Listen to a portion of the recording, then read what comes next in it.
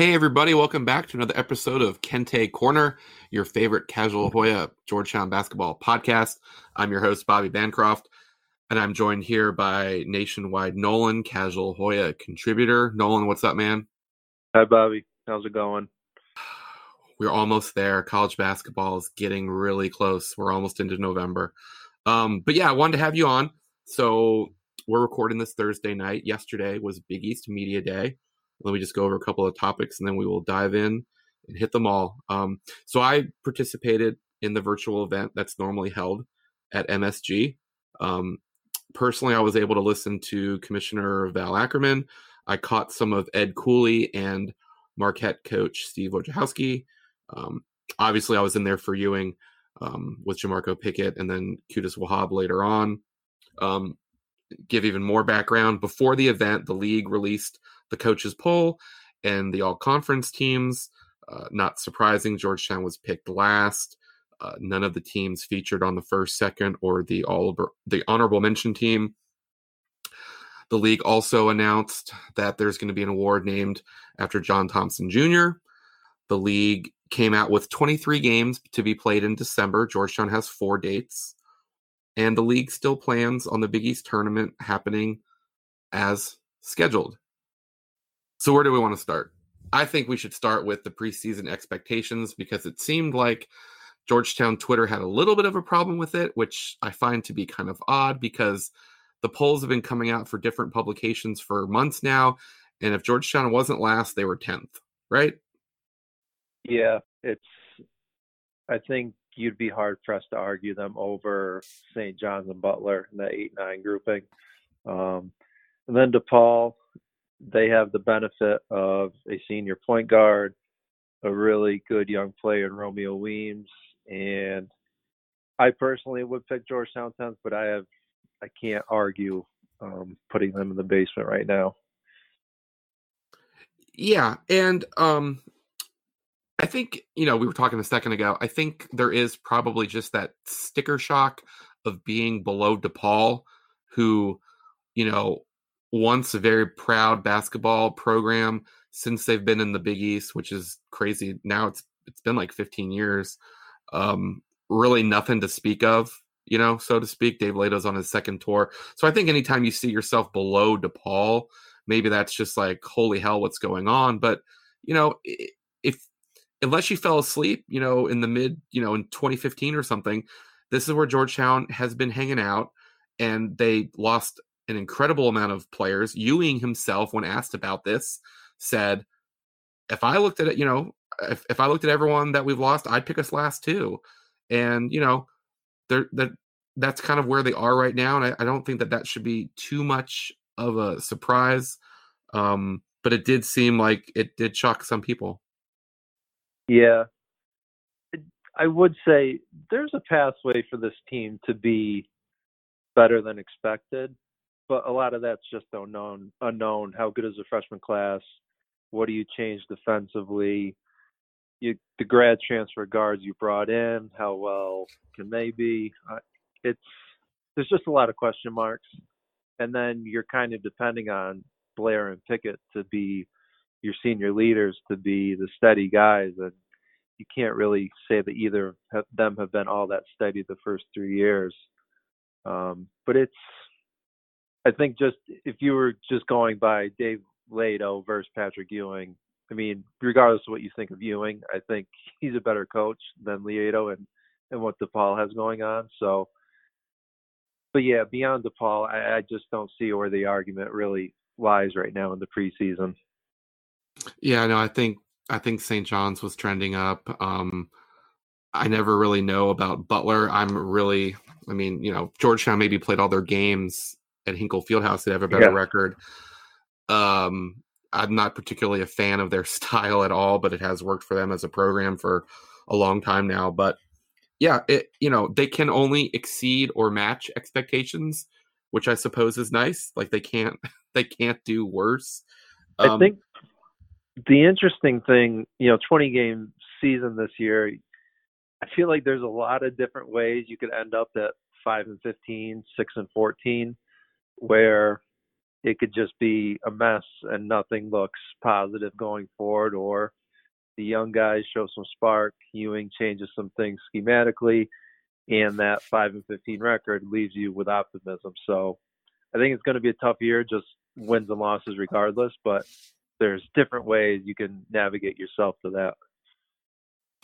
Yeah, and I've been telling a lot of people just in conversations about Georgetown that, and just in college basketball in general, that you never want to have a season where, you're picked to be 11th and you don't really know what's going on. But based on the fact that we don't know if this season will play out like it's supposed to, if you had to pick a time to be like this, it might be this season.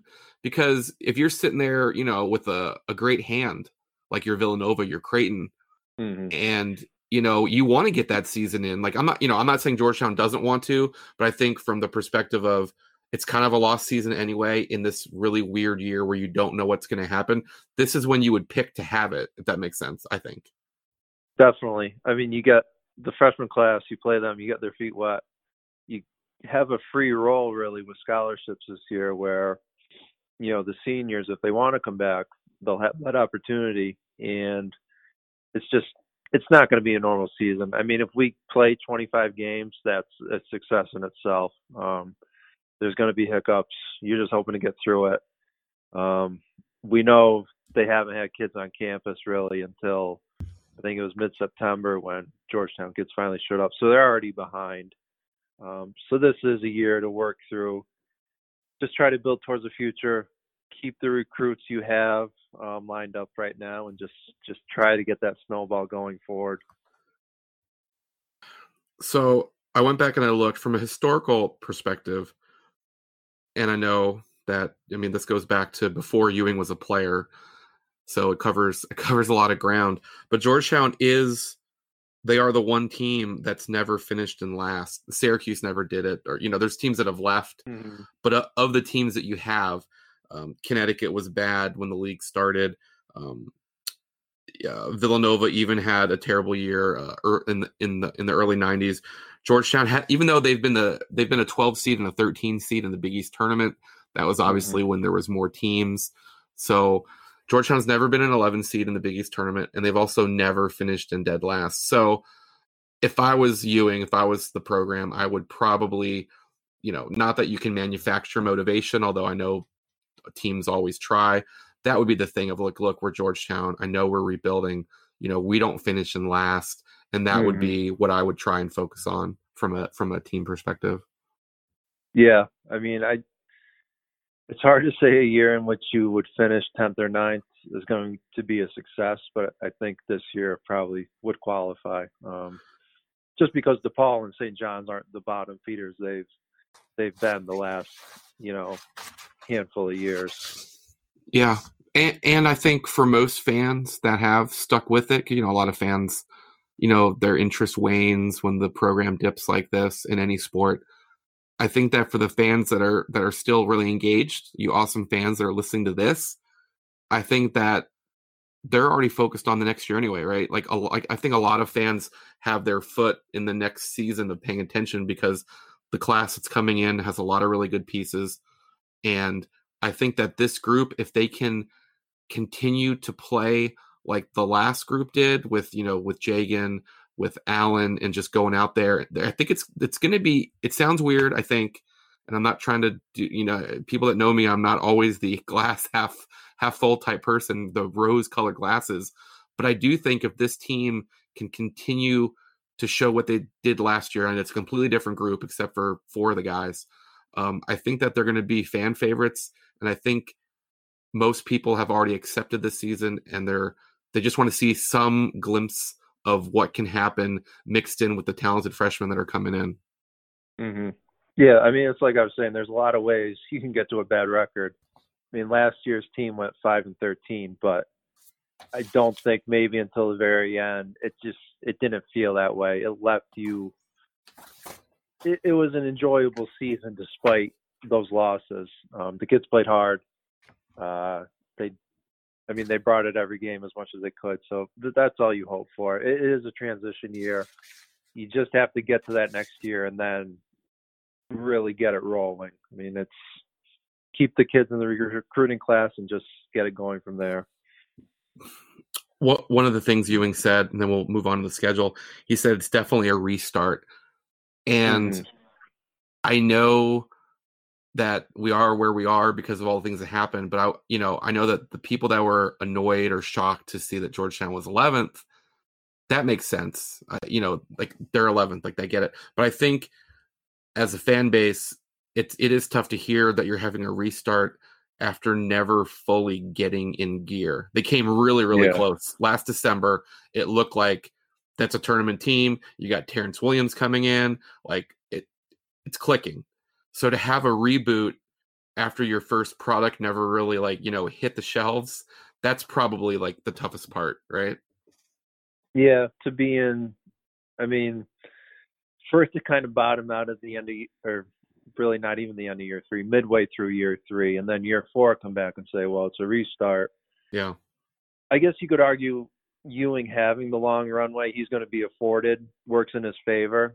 I mean, if he doesn't, if he's, your average coach who doesn't have the legacy and the history on his side, does he recruit as well as he did this offseason? Can he map things out 2-3 years from now, which he's afforded the luxury to it? And I think all things considered, some things were beyond his control, that he should get a chance to see this, the restart through. So I think it's just tough. It's been a tough year all around. I mean, coaching changes, even assistant coaching changes weren't going to happen. You got to let him see this through again. And to see it through, there has to be a schedule. We know that Georgetown's playing in 25 games. They actually, at the time, they were one of the first teams to say, hey, you know what, we're not going down to Florida for the Wooden Classic. And there was some, here goes Georgetown doing this again, all that kind of stuff. And I know at the time I kind of felt a little bit like that, but because of what's going on in the world, the track record aside, it just was like, okay, but now they look like one of the smarter programs in the country, which they should be. They're Georgetown, that all those events aren't even happening. So that's how you get down to 25 games. We know that, or we think, right, that 2 of them are at Syracuse and then West Virginia coming in. The Gavitt games are off, but the Big 12 Challenge is still happening. So that really only leaves you 3 games. And honestly, I don't know about you, but in an ideal world, we're just doing reasonable, rational decisions. I think that those 3 games should be Howard, AU, and GW. Now we know they haven't played GW and since Ewing was playing, but to me that makes the most sense. But we're basically waiting on those 3 games, and if you've noticed, none of the other DC schools have announced their schedule. So, every locale is doing things differently, and we don't really know exactly what DC is up to. But those would be the 3 games. Now we do have Big East games, and when you're picked 11th, whoever you play is going to kind of be, well, you're the underdog, right? I mean, that's just by definition. But they do open up regularly, relatively almost as hard as you can, right? Hosting Villanova and then hosting UConn. Their schedule kind of looks like an Ivy League schedule where you kind of like play twice in a weekend. They're playing a Friday, Sunday, and then the following week they're playing a Sunday, Wednesday at St. John's at Seton Hall. That's a pretty tough stretch, right? I mean, it would probably be harder to do better than 1 and 3. Yeah, I think you'd take 1 and 3 out of that. The Villanova one especially, I think they're primed to be almost as good as they have been really in this last 5-6 year run they've had. And then UConn, I think with them, you know what you're going to get now with Danny Hurley. They're going to play as hard as anybody, and they're going to defend. So you better be ready to go for that one. But I think your point on those extra games is perfect. Keep it local. You would have a nice upstart mid-major in GW. Howard has a little more buzz with the way they've recruited, and then you have American thrown in there. I think that's a nice balance, and just logistically, that's what makes sense. Yeah. I mean, you don't have to leave, the district. They don't have to leave the district. I'm sure it's not as simple as that, although they have played AU and Howard, fairly regularly in the last, in like whatever you want to call like the modern, like more recent era. So that wouldn't be too much of a stretch. Although, have they played Americans since they've lost some coaches? I'm not sure if they've played Americans since some of the JT3 guys went there. Yeah, that was the connection. I thought they would have played them. It feels like they did, but maybe not. Yeah. But anyway, so Normally they played them this past year. They played American. Okay. Yeah. It seems like 20 years ago. I guess, before saying that, I can say the coaches poll, Villanova was 1, Creighton was 2, Providence was 3, Connecticut back was 4, a tight 4 just over Seton Hall 5. And those are probably, in my opinion, like your guaranteed tournament teams. And then you get into the point of Marquette and Xavier 6 and 7. Those are probably bubbles. And then Butler 8, St. John's 9, DePaul and Georgetown. And honestly, it wasn't even tight at the bottom. Georgetown had 13 points. DePaul had 20. It wasn't even like a squeaker. It was, you guys are last. So did you have any sort of issues with the way that the coaches see it? Not really. I'd probably flip Providence and UConn, and then that might be my only gripe there. I'd flip Georgetown to DePaul, but other than that, I'd probably be right in line with them. I think I'd probably flip Providence and Seton Hall. I think that's. I know that Providence did a great job in the league, but they got off to a really bad start last year in the non-conference. That kid from UMass that was really overly confident took him a long time to fit in. And as much as I like Ed Cooley, when I hear him speak, I don't really in love with the way that their teams play. I generally, I had Kevin McNamara on a couple of weeks ago, and he's a great college basketball resource. I don't really love the Friars as much as most people do, but to me, it looks like it's like a 5 bid plus, it's hard to count Xavier out, Marquette. I want to see what they're like without Marcus Howard. Maybe they'll be better. That's possible. But it looks to me like probably a 5 to a 7 bid league. I would agree with that. Who knows this year what the smaller schools, everybody's scheduling. Who knows what happens, strength of schedule, the net. It's just anybody's guess. But I think in a traditional year, I would probably put the number at 5. I would agree. Yeah. And I think the best they've done in the reset Big East is 7 out of 10. So you add Connecticut, who, is probably going to make out better on the steal than the rest of the league. We can talk about that in a minute. So I think as a league, you're probably hoping that you're always getting around 6. And that's probably where they are. Conference preseason player of the year. That just, this is where I really want to get your expertise on just the player of the year and the all league teams. I'm not wowed at all. No, we were talking about, is there an NBA player in this mix? And the guy I would pick, I think most people, that kind of draft community would agree, is Bouknight from UConn. But once you get past him, and that's still more of an upside thing with him right now, I think Justin Moore would have a shot, and then Scruggs maybe, but there's just not a lot of top end talent this year. My pick for player of the year would actually probably be Gillespie.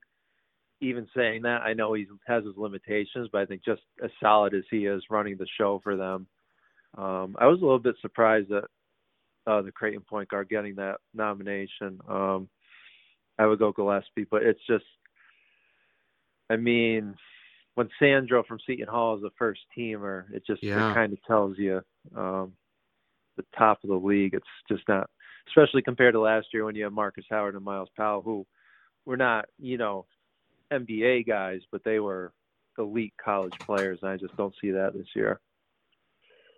I never wanted to see Miles Powell against Georgetown again. That was one of the things going up to New York. It was very unlikely Georgetown was gonna play them, but man, that guy. He started to shoot the ball poorly last year, but just didn't matter because you have to pay so much attention to him that, and I read comments from the Seton Hall kids that, they think they'll be just as good. They have more balance. But when you lose a guy like that, the whole thing really can crater out. So it'll be interesting. I thought that there was a chance for Jamarco to be on the honorable mention team. Now, I don't know the way they did it. It seems odd that the honorable mention team is only 2 guys. Both of them are transfers. Carton for Marquette, who I believe was at Ohio State, right? Mm-hmm. Yeah. And then Aiken, who we know, he's at Seton Hall. He was at Harvard. I thought Jamarco had a chance. I thought Jamarco played well at the end of the year. I know that obviously McClung was the one that tested the waters, but I thought Jamarco, it actually, in a normal season where you would have actually had workouts and gone to places, I think it would have made a lot of sense for him. So I was a little surprised, but look, when you're the 11th place team, that's, there's a reason you're 11th, and, the 11th place team is not going to put guys on any of the first, 2 teams or honorable mention team.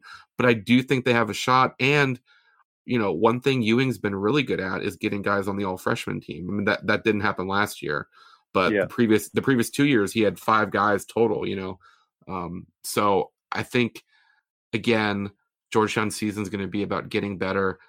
And while I think there's a chance for Qudus and for Jamarco to end up on one of these teams at the end of the season, I think that the more likely is that you get some players from Georgetown on the all freshman or rookie team, however the league describes it.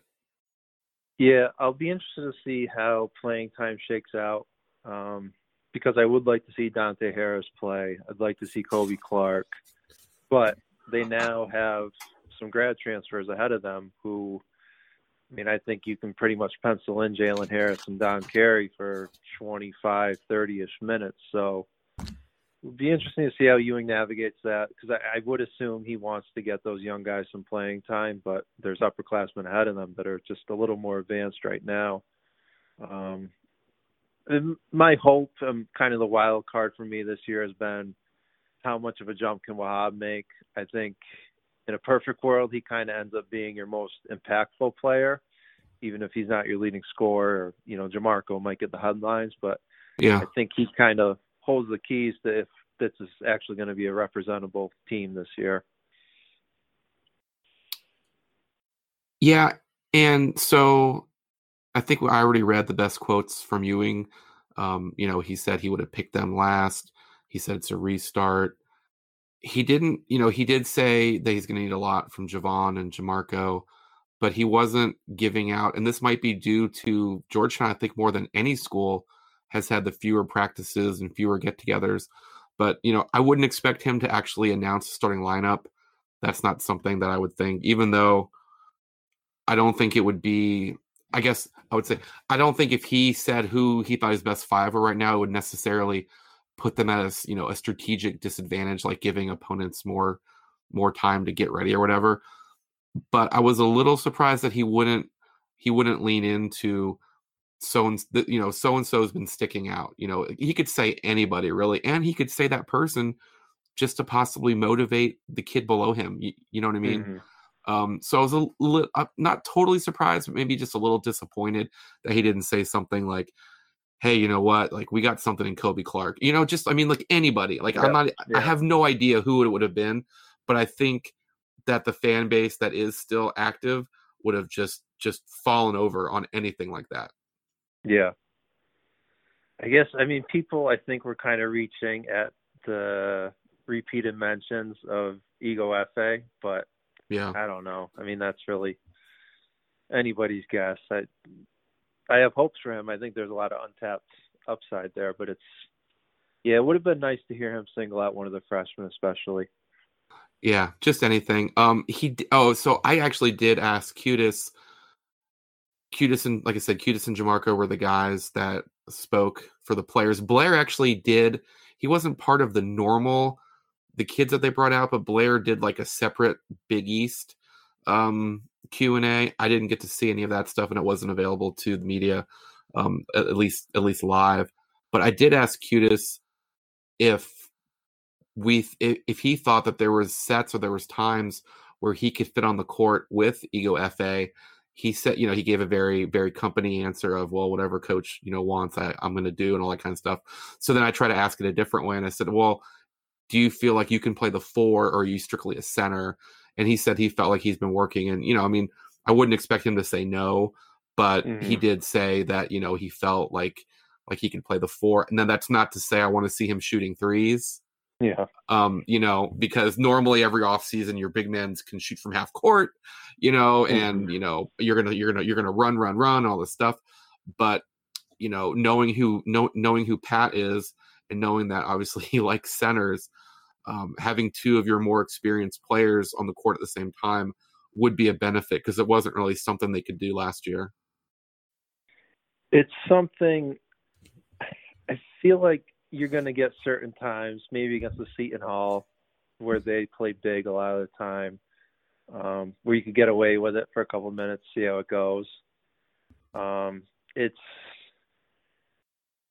think offensively, it might just cramp spacing too much to get away with it. Yeah. But defensively, I think you're looking for any answer this year, and if it involves 2 of them, maybe playing zone on the back line. The most encouraging comment from me out of the whole day from Wahab was that they're actually practicing more drop coverage and pick and roll defense. Oh yeah, we've gone over plenty on the pod, and that to me would be that's maybe the biggest thing I'm looking for this year, is just to change that defensive scheme. So that was great to hear. Hopefully we see that this year. But those 2, and then you throw Wilson in, which Ewing hasn't backed off the idea that he's going to be a contributor. You have 3 7-footers pretty much who, 2 of them are going to play, and who knows what you get out of Wilson. So, it's certainly a look that we could see at times. This year more than anything, it's time to experiment. It's a free year to try new ideas, see what sticks, what you can carry with you going forward. And speaking of that, I think that everyone needs to sort of wrap their heads around the idea of what their record is going to look like. So you mentioned last year they were 5-13 in the league, which going into your last game, Georgetown's record I think was 15-16. Mm-hmm. So you're taking away some of your cupcakes, your high calorie. What did Jimmy Johnson say when he got to the Cowboys? Something like, yeah, no, I was at Miami. You kind of look at your schedule and like, where's East Carolina? And then, he said, well, shit, we're East Carolina. Like, so let's just say they have something like a 4-16 record in the league. Syracuse, you're looking at a 25-game record that's going to really sort of stick out more than normal, because you don't get your added fluff in there. You've added 2 Big East games, which is basically like adding 2 Power 5 games, right? That's who Connecticut is. Yeah. So I think that in this restart, that's one other thing is, just like there was the sticker shock on being 11th in the polls, I think that some people might realize halfway through the season, oh wow, this record's not going to look that great. No, it could be ugly, and especially I don't know what date that West Virginia, if there even is a date right now, but no, I would also just word of warning just for people to brace themselves with whatever result that might be, because that West Virginia team this year is probably top 10 good, and they might really beat you up. So it's going to be tough. I can't even remember. So 15-17 this past year. Just looking up, like the 04 team was 13-15. I think most people would say that might have been the low point of the last X amount of years of the program. So they backed into the tournament, into the Big East. The Big East, tournament. So this year could be a year like no other for sure. Yeah, no, I think you're looking at like 7-18, right? Yeah, 8-17.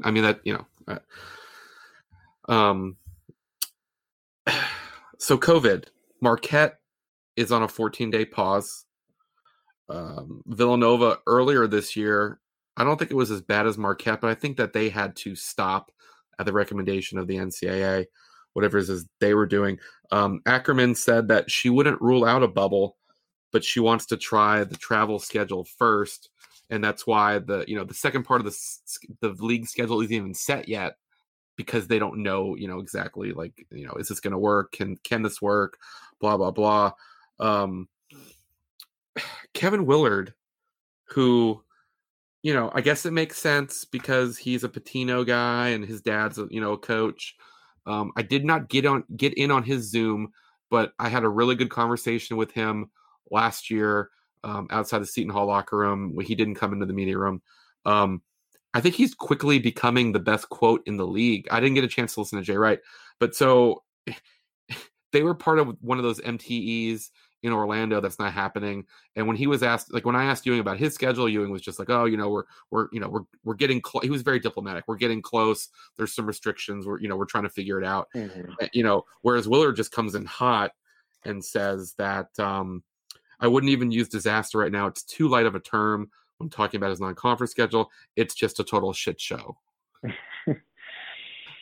So how worried are you about COVID affecting everything, or do you think there'll be a bubble? And two, am I wrong in deciding and anointing Kevin Willard as the best, the voice of the Big East?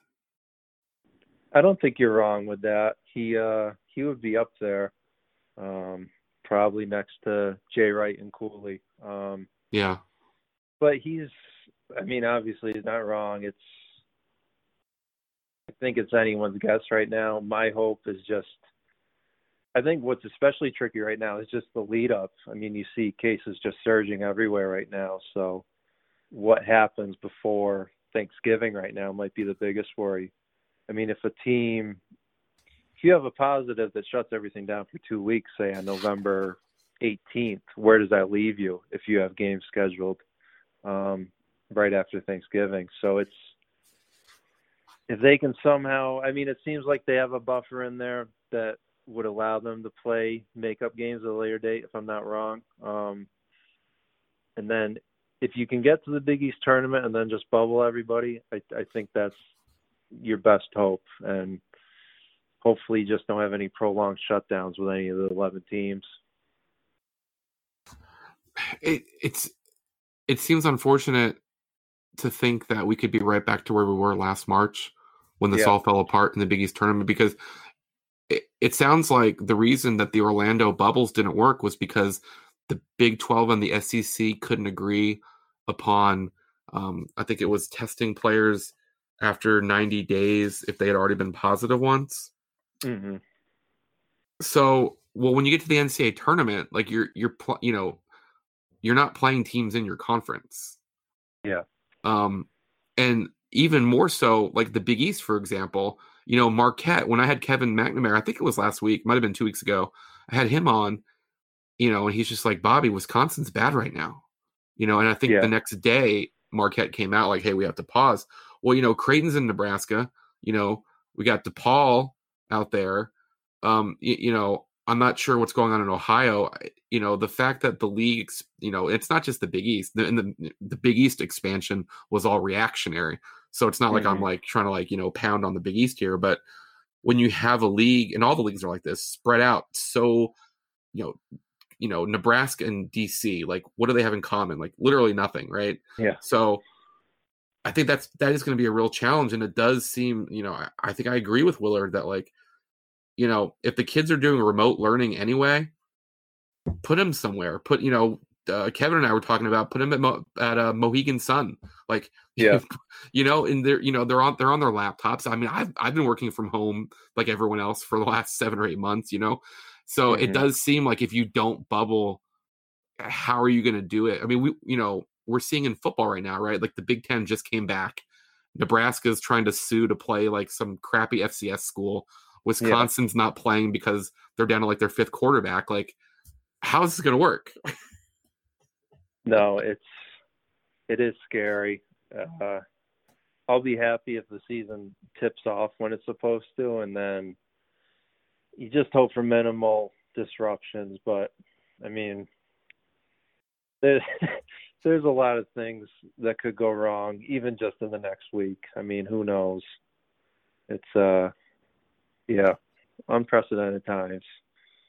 These are very unprecedented times. In sticking with Willard, he was having some fun. I know he's known as, sarcastic and having a dry wit, all that stuff, which I can definitely relate to. He's kind of taken the stance against UConn, at least kind of in a half joking way that I've taken as well, which is, he said he said it sucked. It sucked to have them back in the Big East. He said that he didn't vote for it, which the coaches, the coaches did not have a vote on this. But, what do you think? I mean, the Big East has been better than I thought it would be. I was really worried when everything broke away. You're losing Louisville, you're losing West Virginia, you're losing Syracuse. I'm probably forgetting someone else that actually mattered in that. You lost Connecticut. And I was like, wow, this is all to Georgetown and Villanova. And then Georgetown, except for 1 year, is really taking a back seat. But then you had Seton Hall, where Willard is. Providence have filled that void. Xavier kept being Xavier. Butler's been Butler, mainly in the league. And Creighton has been good. So I'm surprised and pleasantly surprised that the Big East has been as good as it has while waiting for Georgetown and St. John's to kind of pull their weight. So it's not like the league completely needed Connecticut, but I really think Connecticut needed the league. Oh, it definitely saved them. It was a lifeline for them. I'm sure they'll enjoy playing these Big East games more than the trips to East Carolina and Tulsa. But, I mean, as a Big East fan, I do like having them back. I think there's upside for the league. I think UConn as a program now is on the way up again. With Hurley, and I don't know. It makes it tougher on recruiting, makes it tougher to win. But if you can't beat UConn and Dan Hurley, I mean, you kind of have to look in the mirror. I don't know. It's not Jim Calhoun in the early 2000s coming in just to own everything. So I think they're a good competitive team it'll be a good challenge for everybody. But I like having them back. Yeah. I think philosophically, I agree with that. And maybe if Georgetown was where I think they should be, which is a wake up every year, you're a top 4 team in the league. Mm-hmm. And I can't believe it's been so long since they've been that way, but I still in my head feel like that's their rightful place. I don't know if that's too arrogant, but that's kind of where I envision them if I have to close my eyes. Yeah.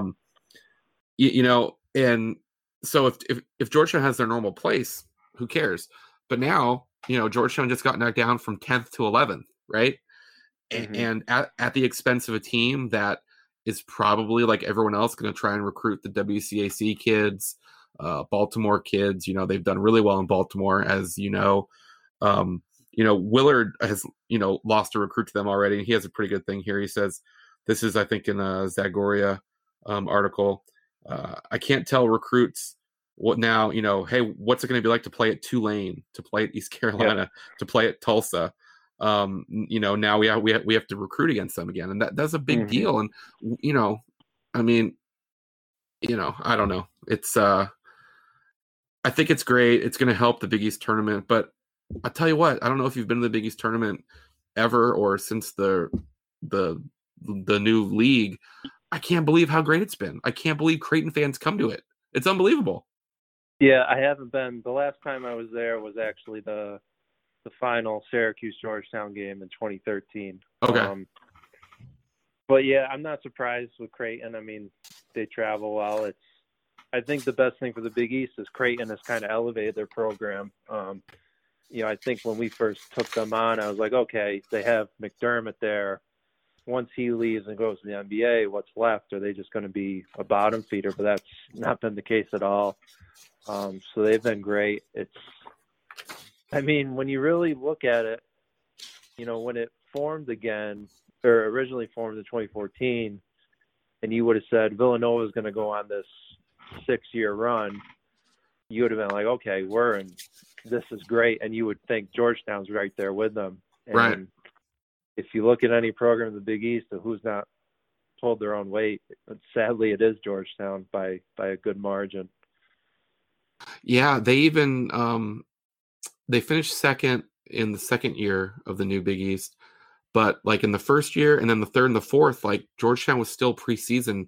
They'd gotten 2 a couple times. I think they were 4. I mean, they were still, because, and I know everything changes so fast, but when the league was formed, Georgetown was the Villanova. Now, obviously, they hadn't won national championships, but they were the team that kept getting top seeds in the tournament. And, Yeah. They were the more consistent school. And for as much as it's great to get Connecticut back, I think the league would really benefit to get Georgetown back. Yeah. The announcement of the award, John Thompson Jr. Award, it's an award honoring the late Hoyas coach. It's going to recognize efforts to fight prejudice and discrimination and advance positive societal change. Now, this is an award that can go to an individual, a team, or an athletic department. It's going to be voted on by a committee, which will include a Thompson family member. It's not clear who. Maybe Tiffany, maybe JT3, Ronnie. I don't know. I guess Ronnie's part of the program, so maybe there might be a conflict of interest. I don't know. Yeah. But I think it's definitely an awesome thing. I think it's great that Big East did it.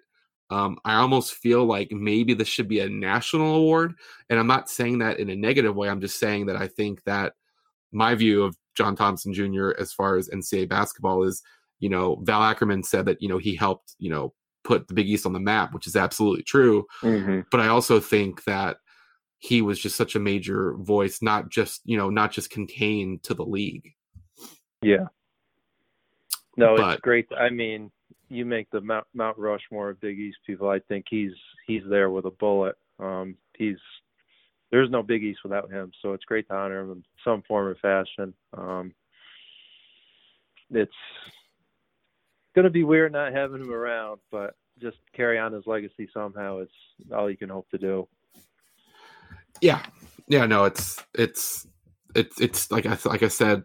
I don't know if it was to you or up to other people, Andrew or Ben or someone else on here, is that the fact that we didn't have the Kenner League, there hasn't been these places to see him. He was at fewer games last year than probably I can remember. So, it was kind of coming, but it's still, I think whenever the world gets back to normal, which hopefully won't take as long as it seems like it is, I think his impact and, missing his stature and his voice and just his presence, I think will sort of hit again, even though he passed away at the end of August. I think it'll sort of hit people, at least me, it'll hit them again when those opportunities, those chances of, getting a quick comment from him or just sort of being around him and hearing him talk about something, I think it'll kind of hit again because everyone's kind of secluded, Yeah, definitely.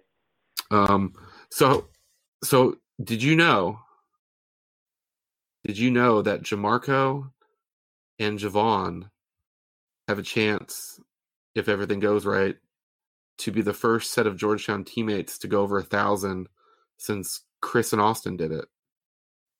I did not know that. That would not have been my guess. There's a couple close calls, but for instance, my guess would have been Jesse and LJ would have been my guess. But they weren't. Maybe they didn't overlap. Did they only have 1 year together? They weren't in. I'm talking about classmates. Okay, coming in together. Yeah. Gotcha. Yeah. Sorry. Monroe and Jason Clark, but Monroe left. So some of that is kind of based on those types of things. Mm-hmm. But if they play 25 games, Javon's got to average about 11. If they play 25 games, Jamarco's got to average about 7. If those guys don't average that, their record's going to be worse than what I was hypothesizing like a couple minutes ago. So I think that while their careers, and they still have a year, possibly 2, as you mentioned, while their careers and the postseason success hasn't been there, I do think that there is a lot to be said about these 2 kids that came in right after a coaching change, and particularly for Javon, who at one point last season was the 11th man in a 10-man rotation. Yeah. To the longevity and sticking with it. I mean, kids like Javon, like in that situation, he could have been like, well, I'm transferring too. I'm not playing. He was clearly the biggest benefactor of the playing time opening up last year because, like I said, he was sort of not he didn't get off to a hot start. But it's sort of crazy to think about that they're gonna have that kind of success. I'm not trying to jinx them. I'm not trying to jinx injuries or COVID lost games or anything, but I think that's a pretty big achievement, and hopefully they will kind of have the season that bridges to the next success if they're not part of it. Yeah, I mean, it would have been easy for either of them to say, I'm out of here. I mean, you look at, for Blair, he gets recruited over immediately with Akinjo and McClung, and his playing time kind of went. I mean, I think I'd have to look it up, but it feels like it went down drastically his sophomore year compared to the minutes he got as a freshman. And then with Jamarco, I mean, he comes in, top 100 recruit, has just the physical profile and upside of an NBA player, where he probably mentally is thinking, I'm only going to be here 2 years. And now for him, hopefully come into his own as a senior and still be here, a local kid. That's what you want in a program. You want 4-year players, and especially someone like him, you want a local 4-year player.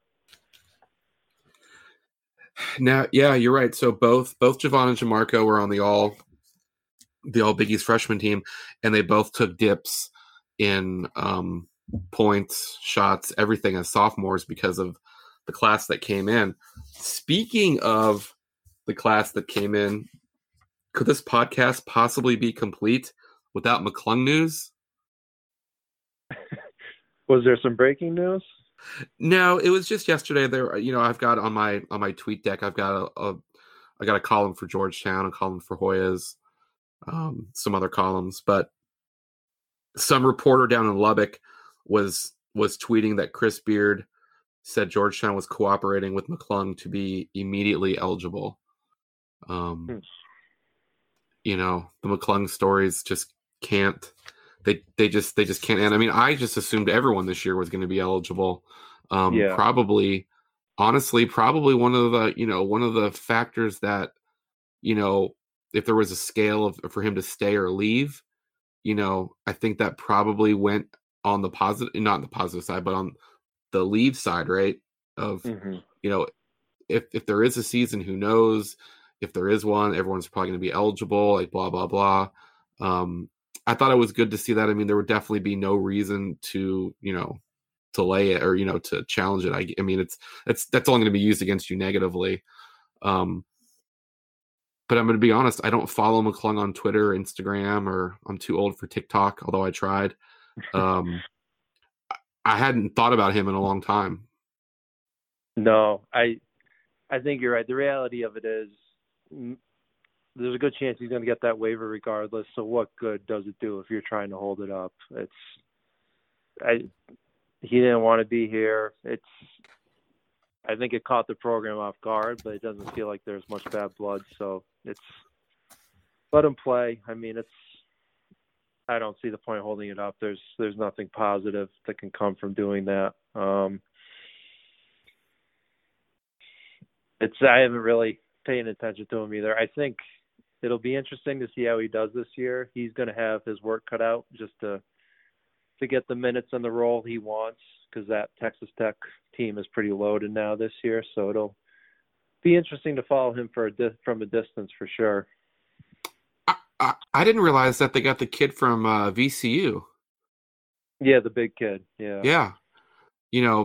I'm kind of an A10 guy. I'm usually find a way to figure out how to work some Mason games as much as I can. And that's a big blow for them. Like that kid's pretty good. I'm not saying he's a pro, but he's a really good college player. So I mean, Texas Tech somehow is just keep reloading in freaking Lubbock. I mean, DC, Richmond, Lubbock, those places, one of them doesn't really fit in as far as I'm concerned. No. But basketball wise, they kind of have it rolling. Ewing talked about he knows the defense needs to get better, and to keep it on McClung, which I'm sure everyone's going to tweet at me like, shut up. I'm not that interested in seeing how LeBlanc does at LSU. I will definitely, if I see stuff, I'm not going to close my eyes. Same with Akinjo. Actually, I'm probably, if I had to rank them, LeBlanc. I'm not that interested in at all. Like I don't wish him any ill will. I am interested in how an Akinjo and McClung do two different ways. Akinjo needs to be a little bit, in my opinion, less selfish. It needs to find a way to shoot a higher percentage of 2-pointers, particularly around the rim. And McClung, can they get him at Texas Tech to play any defense? And if they can, that's going to sort of be a reason to look back over here and say, hey, what is it that, this staff isn't doing with the defense where McClung's actually doing, actually trying on, defense, or at least fitting in? Yeah, I think I would expect them to be better defensively just because that's what Chris Beard does. I think the interesting thing with both of those kids is they kind of left an opportunity where on the court as guards, they kind of had free reign over everything. I mean, absolutely. The focus was Jesse, and this year was Omer, but Ewing was not going to, scold them for playing with pace, taking shots, kind of doing their own thing.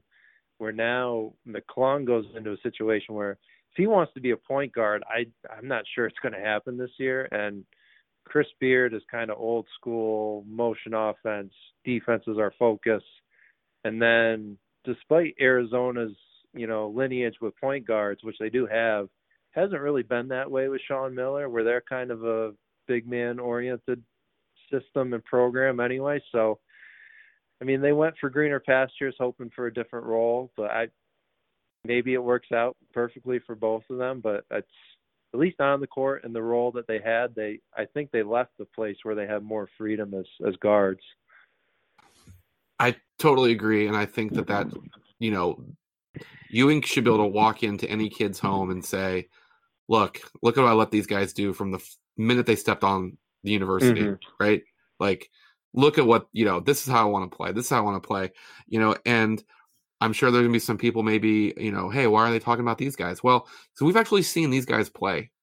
When I look down the list, you mentioned it earlier, like I would love to have had a summer of Kenner League to be excited about Dante Harris or Kobe Clark, or, oh my God, TJ Berger never misses. Or the post moves of Holloway down low is like, wow, like this kid really has some footwork. And like I just don't know. Yeah. I would say one of the reasons I'm not optimistic about this year, but if I was going to be, is I think Jalen Harris is probably the most unselfish guard you've had. I also think he's just the fastest end line to end line. So I think just with the way Ewing wants to play, I think he is a pretty good fit. So hopefully he can just pass the torch on to Harris. But I think those two, both of the Harrises, they fit well with what Ewing has shown he'll allow his guards to do. Yeah, I think best case for this team where they sneak into like, can I dare say 9th or 8th is if you get two really solid seasons from Jamarco and Javon. Qudus handles being the guy in the middle as well as he did in the middle of last season, and he's actually expanded his game. And then you need Jalen Harris and Don Carey to walk in from day one and be solid contributors, because that's not a bad starting 5, right? Like, no, I think that is your 5 for sure. Yeah. So like if those are your 5 guys, and then, I know that you had some reservations about Sibley. I know everybody wants to talk about him because he is the highest rated recruit. He had some injuries and this and that. But if you can get anything out of Sibley and Clark, and then I guess I'm leaving out Ego Fa to spell Qudus, I think I just talked myself into a 9th place finish. It's, if those things break correctly, it's if you get that starting 5 that's solid, and then one of the freshmen kind of pop as a reliable 6th, 7th man, and then the grad transfer from Northwestern State. I have no idea. I have no idea what to expect. A total wild card, I think. Just because of the level of play. Yeah, I think there's a wide range of outcomes with him. Yeah, and I'm not trying to disrespect him. I just see where he was at. I haven't seen a lot of video, a lot of YouTube on him. That's he is the grad transfer, but I don't know how much of that was adding a body or because at one point, I mean, Georgetown, I mean, look, they're bringing back 4 guys. Yeah, no, I mean, for them to land where they did with Harris and Carey, I mean, it could have gone a lot worse this off season, that's for sure. All right, well, I actually never do this, so bear with me. I'm trying to make an effort to do this. This is a reminder, if you haven't subscribed to Kente Corner, please go ahead and do so when you have the chance. This helps us out. It helps Andrew out. It helps me out. Also, if you haven't rated or reviewed, and by the way, I can't believe some of the great reviews we have. People are actually too nice. That would be great too if you could do that. Hopefully you like what you're hearing, and if for some reason you don't, let me know. Hit me up on Twitter at Bobby Bancroft, and we'll try and do a better job of ideas and guests and what you want to hear. If you want to hear Nolan break down the different defenses Georgetown's going to do this year, let us know. Let us know. But Nolan, I really appreciate it, and hopefully next time we speak, we will have an actual schedule. Sounds good, Bobby. Thanks for having me. You can follow him at Nationwide Nolan. Yeah, that's right. At Nationwide Nolan. Sorry. I'm at Bobby Bancroft, and we will see you next time.